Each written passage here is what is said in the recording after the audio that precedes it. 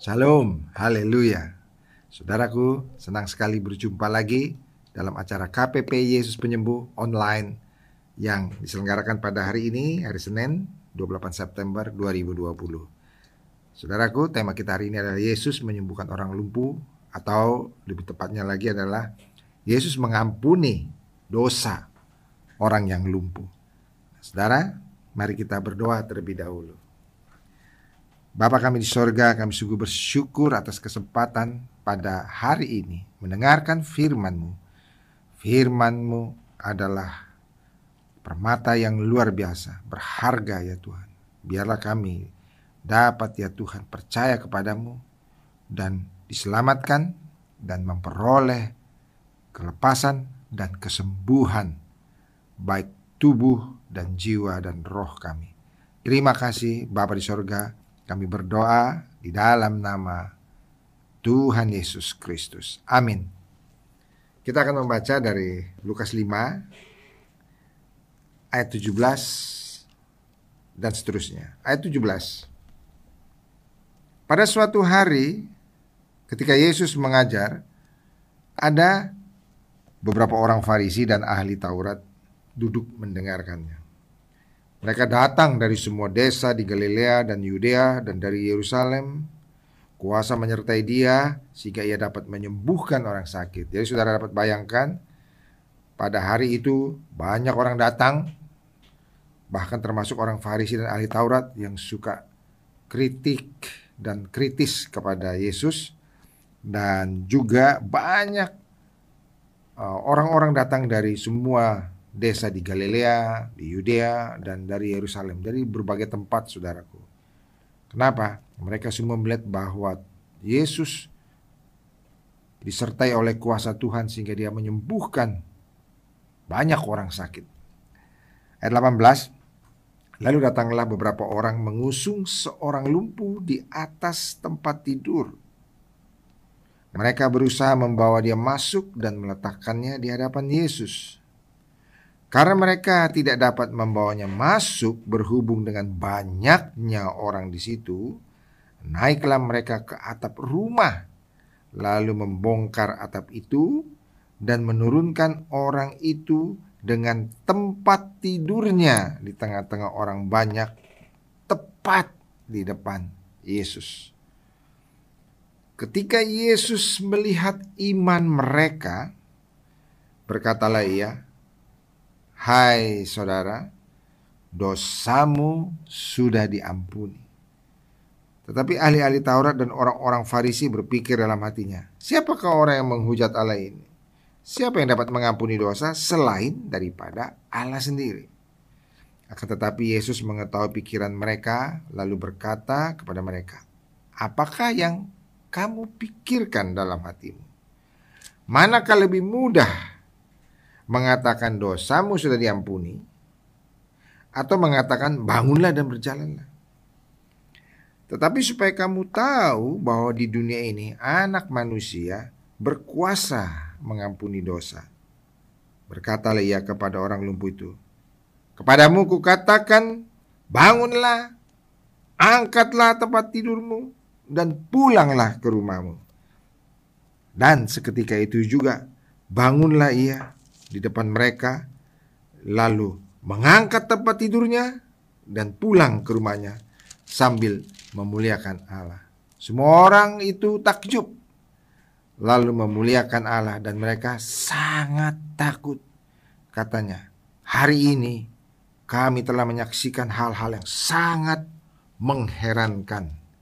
Saudaraku, kalau kita baca cerita ini, maka saudara dapat kita pikirkan, siapa itu yang nekat membawa orang sakit ke atap rumah orang, saudaraku, dan nekat membongkar atap rumah orang, saudara.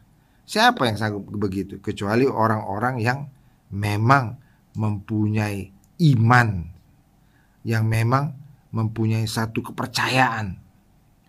Dan inilah yang dilakukan oleh beberapa orang, saudara.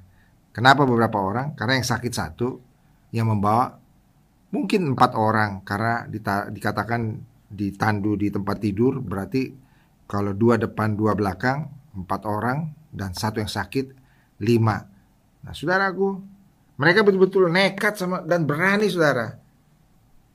Karena mereka nggak memikirkan lagi perasaan yang orang yang punya rumah. Mungkin mereka pikirkan, mungkin mereka bilang, nanti kalau harus ganti kita akan ganti rugi karena kita membongkar atap orang ini. Saudaraku sekalian, tapi kenapa mereka begitu berani, begitu luar biasa nekat untuk berani membongkar atap rumah orang? Karena mereka mempunyai satu keyakinan, satu iman. Karena apa saudara? Mereka mau bertemu dengan Yesus dan mereka tahu bahwa momen ketemu Yesus ini belum tentu besok ada. Belum tentu saudaraku. Karena Yesus akan pergi dari satu tempat ke tempat yang lain saudaraku. Dia nggak di satu tempat saja. Dia pergi ke sana kemari saudara. Dan mereka tahu ini waktunya atau tidak sama sekali. Mungkin begitu saudara. Jadi mereka betul-betul mempunyai satu niat yang kuat, mempunyai keberanian, karena niat yang kuat ini betul-betul ada saudaraku. Dan saudara, akhirnya kalau kita dengar cerita ini, mereka memperoleh apa yang mereka imankan. Karena orang yang mereka bawa itu sembuh. Dan orang yang sakit itu pun memperoleh apa yang dia imankan. Saudara dapat bayangkan, orang sakit lumpuh diangkat-angkat sampai ke atap. Bukankah itu memerlukan keberanian saudara? Karena kalau orang sudah sakit saudara, mungkin dia akan menjadi begitu sensitif. Miring sedikit mungkin dia akan menjerit, atau mungkin akan mau jatuh sedikit dia akan ketakutan. Tapi ini saudaraku, orang yang sakit ini sama nekatnya saudara. Diangkat ke atap juga berani saudara. Karena apa? Karena dia juga merasakan, ini waktunya saya ketemu sama Yesus. Ini waktunya saya harus ada di depan Yesus langsung, supaya saya dapat dijamah dan disembuhkan oleh Tuhan. Nah saudaraku, iman orang sakit ini akhirnya memperoleh saudara apa yang dia imankan. Dia sembuh, dan bukan saja sembuh saudara. Kalau kita lihat saudara, sembuh itu aja sudah luar biasa. Saudara dapat bayangkan, kalau saudara atau saya lumpuh tidak bisa jalan. Saudaraku, kalau kita lumpuh atau kita tidak bisa jalan, betapa sulitnya kita saudaraku sekalian. Tetapi saudaraku sekalian, orang yang lumpuh ini memperoleh bukan saja yang berharga, yaitu dia disembuhkan, tetapi dia memperoleh yang paling berharga. Karena saudaraku, dia diampuni oleh Tuhan. Saudara, pengampunan Tuhan adalah mujizat yang terbesar dalam hidup kita, karena kita diselamatkan. Dan itu yang diperolehnya saudara. Nah saudara, pertanyaannya adalah, kenapa Yesus dapat mengampuni saudara? Sampai orang-orang Farisi dan ahli Taurat itu, di dalam hatinya mereka berkata, siapa orang ini yang menghujat Allah? Gak ada orang yang bisa mengampuni kecuali Allah sendiri. Dalam hal ini mereka benar, bahwa tidak ada yang bisa mengampuni dosa kecuali Tuhan sendiri. Nah saudaraku, dalam hal ini mereka benar, tetapi mereka tidak percaya bahwa Yesus itu adalah Tuhan itu sendiri. Nah saudaraku sekalian, jadi kenapa Yesus dapat mengampuni dosa? Karena dia adalah Tuhan itu sendiri saudara. Tidak ada yang dapat mengampuni dosa kecuali Tuhan. Dan saudaraku, Yesus membuktikan bahwa dia adalah Tuhan. Dengan apa saudara? Dengan dia memberi pengampunan kepada orang yang sakit ini, saudaraku. Dan untuk membuktikan bahwa dia adalah Tuhan yang berkuasa, maka dia membangkitkan orang yang sakit ini, yang diampuninya itu dari sakit penyakitnya. Saudaraku, siapa yang dapat melakukan itu? Siapa yang bisa berkata kepada orang, hai engkau saya ampuni, lalu kemudian bangkitlah engkau? Siapa yang dapat berkata demikian? Saudaraku, tidak ada seorang manusia yang dapat berkata demikian. Siapa yang dapat membuktikan bahwa dia Allah dengan berkata, aku mengampuni engkau dan bangkitlah engkau? Siapa yang dapat mengatakan itu? Tidak ada kecuali satu orang, yaitu Yesus. Saudaraku, Yesus itu adalah Tuhan itu sendiri. Yesus itu adalah Allah sendiri. Firman Tuhan yang mengatakan demikian, saudara. Kalau saudara baca dalam Yohanes 1 ayat 1 sampai dengan 3, maka saudara akan lihat bahwa pada mulanya adalah firman. Dan firman itu bersama-sama dengan Allah. Firman ini siapa, saudara? Firman itu adalah Yesus, saudaraku. Dan saudara, firman itu adalah Allah. Dan segala sesuatu dijadikan oleh Dia. Dan tanpa Dia tidak ada sesuatu pun yang telah jadi dari segala sesuatu, dari segala yang telah dijadikan. Jadi saudara, di dalam Yesuslah Allah Bapa menciptakan segala sesuatu. Karena Allah menciptakannya di dalam Yesus, karena Yesus adalah firman. Saudaraku sekalian, firman Tuhan dengan jelas mengatakan, saudara, kalau saudara lihat dalam Kolose 1 ayat 16, firman Tuhan berkata begini. Saya akan membacakan, saudara, Kolose 1 ayat 16. Karena di dalam Dia, di dalam siapa, saudara? Dalam Yesus.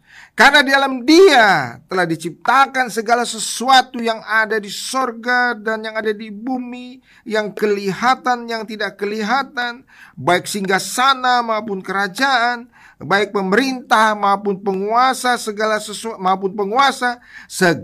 sesuatu diciptakan oleh Dia dan untuk Dia, saudaraku. Jadi di dalam Yesus, di dalam firman, Allah Bapa menciptakan segala sesuatu.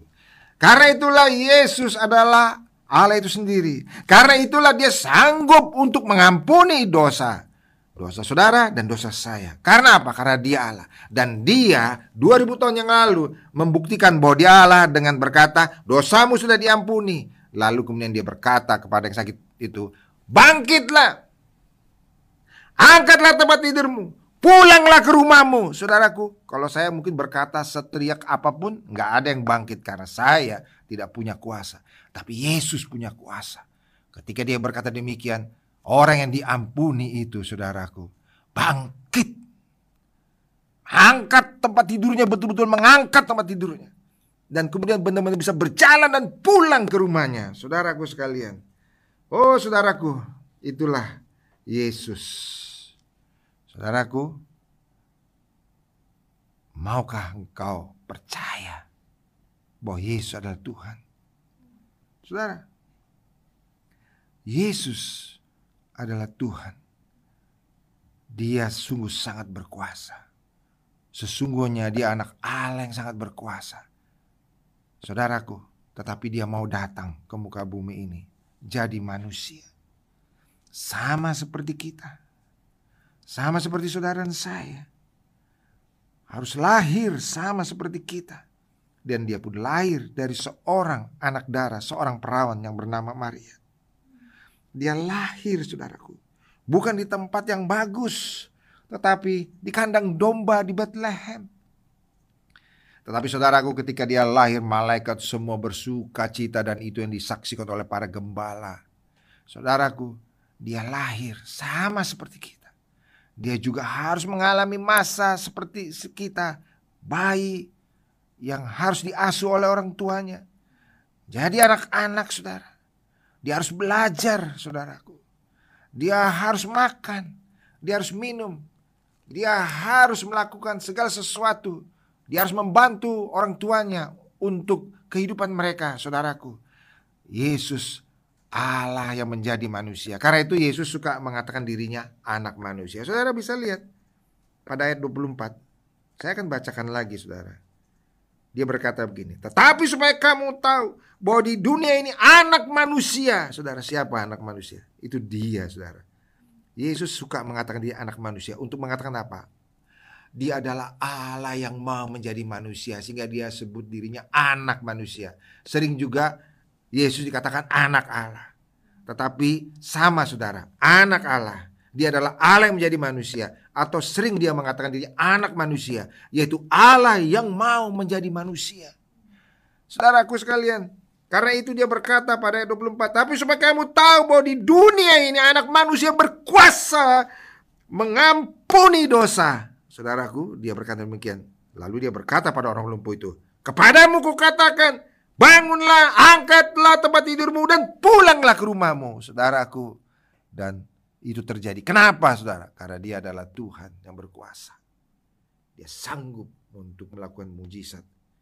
Karena itu dia tahu pikiran orang Farisi itu. Karena itu dia berkata, mana yang lebih mudah untuk mengatakan dosamu sudah diampuni, atau mengatakan bangunlah dan berjalanlah? Bagi Allah dua-duanya mudah, saudara. Tapi bagi kita tidak bisa mengatakan ini. Karena kita tidak bisa mengampuni dosa manusia. Kita juga tidak bisa membangkitkan orang lumpuh, saudaraku sekalian. Tetapi Allah sanggup. Dan Allah itu namanya Yesus, saudara. Saudaraku, Yesus adalah Allah itu sendiri. Yesus adalah firman. Tetapi firman itu mau menjadi manusia. Datang ke muka bumi. Dan firman itu menjadi manusia. Saudaraku sekalian, maukah saudara percaya kepadanya, saudara? Kalau saudara percaya padanya, saudara tidak akan kecewa. Saudara akan betul-betul beruntung. Kenapa? Karena saudara percaya kepada seorang Allah yang betul-betul mengasihi kita. Dari mana kita tahu dia mengasihi kita? Karena dia menyerahkan nyawanya bagi kita. Saudaraku, seandainya saya mengasihi seorang, maka saudara, mungkin saya kasih semua apa yang ada pada saya. Saya kasih uang saya kasih mungkin harta saya. Tapi belum tentu saya mengasihi nyawa saya untuk dia, saudara. Tetapi kalau ada yang mau mengasihi saya dan memberikan nyawanya kepada saya, betapa orang itu sangat mengasihi saya. Dan itulah Yesus, saudara. Allah sangat mengasihi kita. Dan dia tahu dia harus mati di kayu salib. Untuk apa, saudara? Untuk dapat mengampuni kita, saudara. Dia menyerahkan nyawanya, saudara. Bukannya dia tidak sanggup keluar dari penangkapan pada waktu malam-malam dia ditangkap untuk diadili mahkamah agama. Bukannya dia tidak sanggup, saudaraku. Dia sanggup. Tetapi dia berkata, saudara. Saya mau beritahu kepada saudara. Apa kata Yesus, saudara? Dalam Yohanes 10 ayat 18. Dia berkata begini. Tidak seorang pun mengambilnya daripadaku. Apa yang tidak seorang pun mengambil daripadaku? Tidak ada seorang pun yang mengambil nyawanya daripadanya. Karena melainkan aku memberikannya menurut kehendakku sendiri. Saudara bisa baca dalam Yohanes 10 ayat 18. Ya. Saya bacakan dari ayat 17. Bapa mengasihi aku oleh karena aku memberikan nyawaku untuk menerimanya kembali. Saudara, dia yang memberikan nyawa, saudara. Tidak seorang pun mengambilnya daripadaku, melainkan aku memberikannya. Saudara, dia yang memberikannya. Ketika dia mau ditangkap, ketika orang bertanya, mana Yesus yang mau ditangkap? Maka ketika dia berkata, akulah dia, semua orang terjengkang ke belakang, saudara. Tidak ada yang bisa nangkap dia. Tetapi dia yang menyerahkan dirinya. Karena apa? Dia tahu satu-satunya cara untuk menebus kita adalah dengan membayar dosa-dosa kita dengan darahnya sendiri kayu salib. Harus darah yang kudus, tak bercacat celah, yaitu darah Yesus Kristus, anak Allah itu yang mau mati, tersalib buat saya dan buat saudara. Maukah saudara percaya padanya? Kalau saudara mau percaya, mari saudara, malam ini terimalah dia, percayalah dia, terimalah dia, dan ajaklah Yesus masuk dalam hatimu untuk menjadi Tuhan dan Raja dalam hidupmu. Mari saudara, siapa yang mau percaya, ikuti doa saya di tempat saudara masing-masing. Ikutilah dengan suara yang nyaring sebagai tanda engkau menyatakan imanmu untuk percaya pada Yesus. Saudara telah membaca bagaimana orang ini, saudara, yang sakit, dia betul-betul menyatakan imannya dengan dia berani naik ke atas atap orang. Berani walaupun dia lumpuh diturunkan dari atas atap orang. Saudara, pada malam ini kalau saudara mau percaya padanya, mari katakan dalam hatimu dan katakan dengan suaramu. Ikuti doa ini. Mari saudara kita berdoa. Tuhan Yesus, saya percaya kepadamu. Ampuni segala dosa-dosa saya. Basuhlah dosa saya dengan darah-Mu yang kudus, yang suci. Ampunilah saya ya Tuhan. Masuklah dalam hati saya. Jadilah Tuhan dan Raja dalam hidup saya. Mulai saat ini sampai selama-lamanya. Terima kasih Tuhan Yesus. Amin. Amin, saudaraku. Puji Tuhan. Saudara-saudara menerima mujizat terbesar, sama seperti orang lumpuh itu menerima mujizat terbesar. Karena ketika melihat iman orang itu dan melihat iman orang sakit itu, Yesus berkata, dosamu sudah diampuni. Saudara, betapa bahagianya orang diampuni oleh Tuhan. Karena akan ada damai sejahtera dalam hatinya, saudara. Saudaraku, firman Tuhan berkata, kalau saudara percaya dan menerimanya, sesuai Yohanes 1 ayat 12, maka firman Tuhan berkata, maka engkau diberi kuasa untuk menjadi anak-anak Allah. Oh saudaraku, betapa luar biasanya Allah itu bukan lagi orang lain. Dia adalah Bapa bagi kita, saudara. Bapa bagi kita, yang sangat dekat bagi kita. Nah, saudara, bagi saudara-saudaraku semua, Bapa yang baik itu juga mau memberikan kesembuhan bagi engkau yang sakit. Engkau yang sakit, atau mungkin engkau mengalami pergumulan yang berat, yang mungkin bukan sakit secara fisik, tapi jiwamu sakit. Bapamu di sorga di dalam Yesus Kristus mau menyembuhkan engkau. Amin, saudara.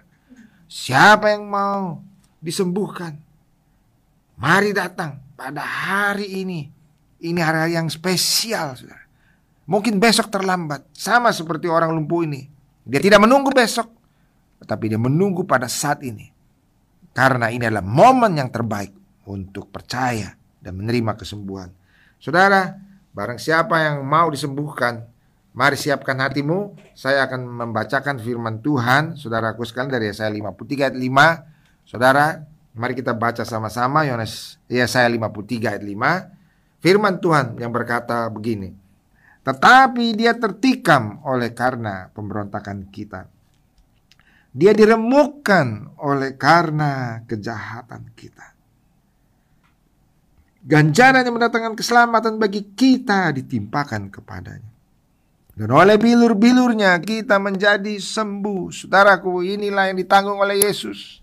Ketika dia di kayu salib, dia betul-betul menderita dan diremukkan dan disesah, diganjar, saudaraku, dengan satu sesahan, satu penderitaan. Supaya apa, saudara? Supaya mendatangkan keselamatan bagi kita. Dia yang menanggung, saudara, upah dari kejahatan kita itu dengan penderitaan, saudara, di kayu salib. Dan bukan hanya itu, saudara. Firman Tuhan ini berkata, Yesus tahu juga, Tuhan tahu bahwa kita itu suka menjadi begitu menderita karena sakit penyakit selama kita masih di muka bumi ini. Karena itu dia menyediakan jalan. Dan firman-Nya berkata, oleh bilur-bilurnya kita menjadi sembuh. Dia berbilur, saudaraku. Dia dicambuk sehingga dia berbilur, menderita. Tetapi bilurnya itulah, kalau kita percaya, oleh bilurnya kita menjadi sembuh. Bukan bakalan sembuh atau ya mudah-mudahan kita akan menjadi sembuh, semoga akan sembuh, tapi menjadi sembuh. Amin, saudara. Firman Tuhan berkata demikian. Percayalah kepada firman Tuhan. Saudara, bukan saya yang dapat menyembuhkan saudara. Bukan saya yang dapat menyembuhkan yang sakit saat ini, tapi hanya Yesus Kristus. Karena itu percayalah pada firman-Nya. Jadi saudara, kalau saudara sakit, mungkin sakit pada bagian tubuh saudara, mungkin pada jantung saudara atau paru-paru saudara, sudah tumpangkan tangan pada dada saudara. Atau sakit COVID-19, tumpangkan tangan pada dada saudara. Atau ada kanker dalam perut atau di dalam segala organ tubuhmu, atau mungkin sirosis atau apapun, atau hepatitis atau segalanya, saudara tumpangkan tangan pada perut saudara. Atau sakit pada pergelangan atau pada pergelangan atau pada tulang-tulang atau pada kaki saudara, atau mungkin saudara lumpuh, pegang kaki saudara. Saudaraku, kalau saudara sakit, saudaraku sekalian, yang begitu luar biasa pada kepala saudara, saudara ingin membentur-benturkan kepala saudara, tumpangkan tangan atas kepala saudara.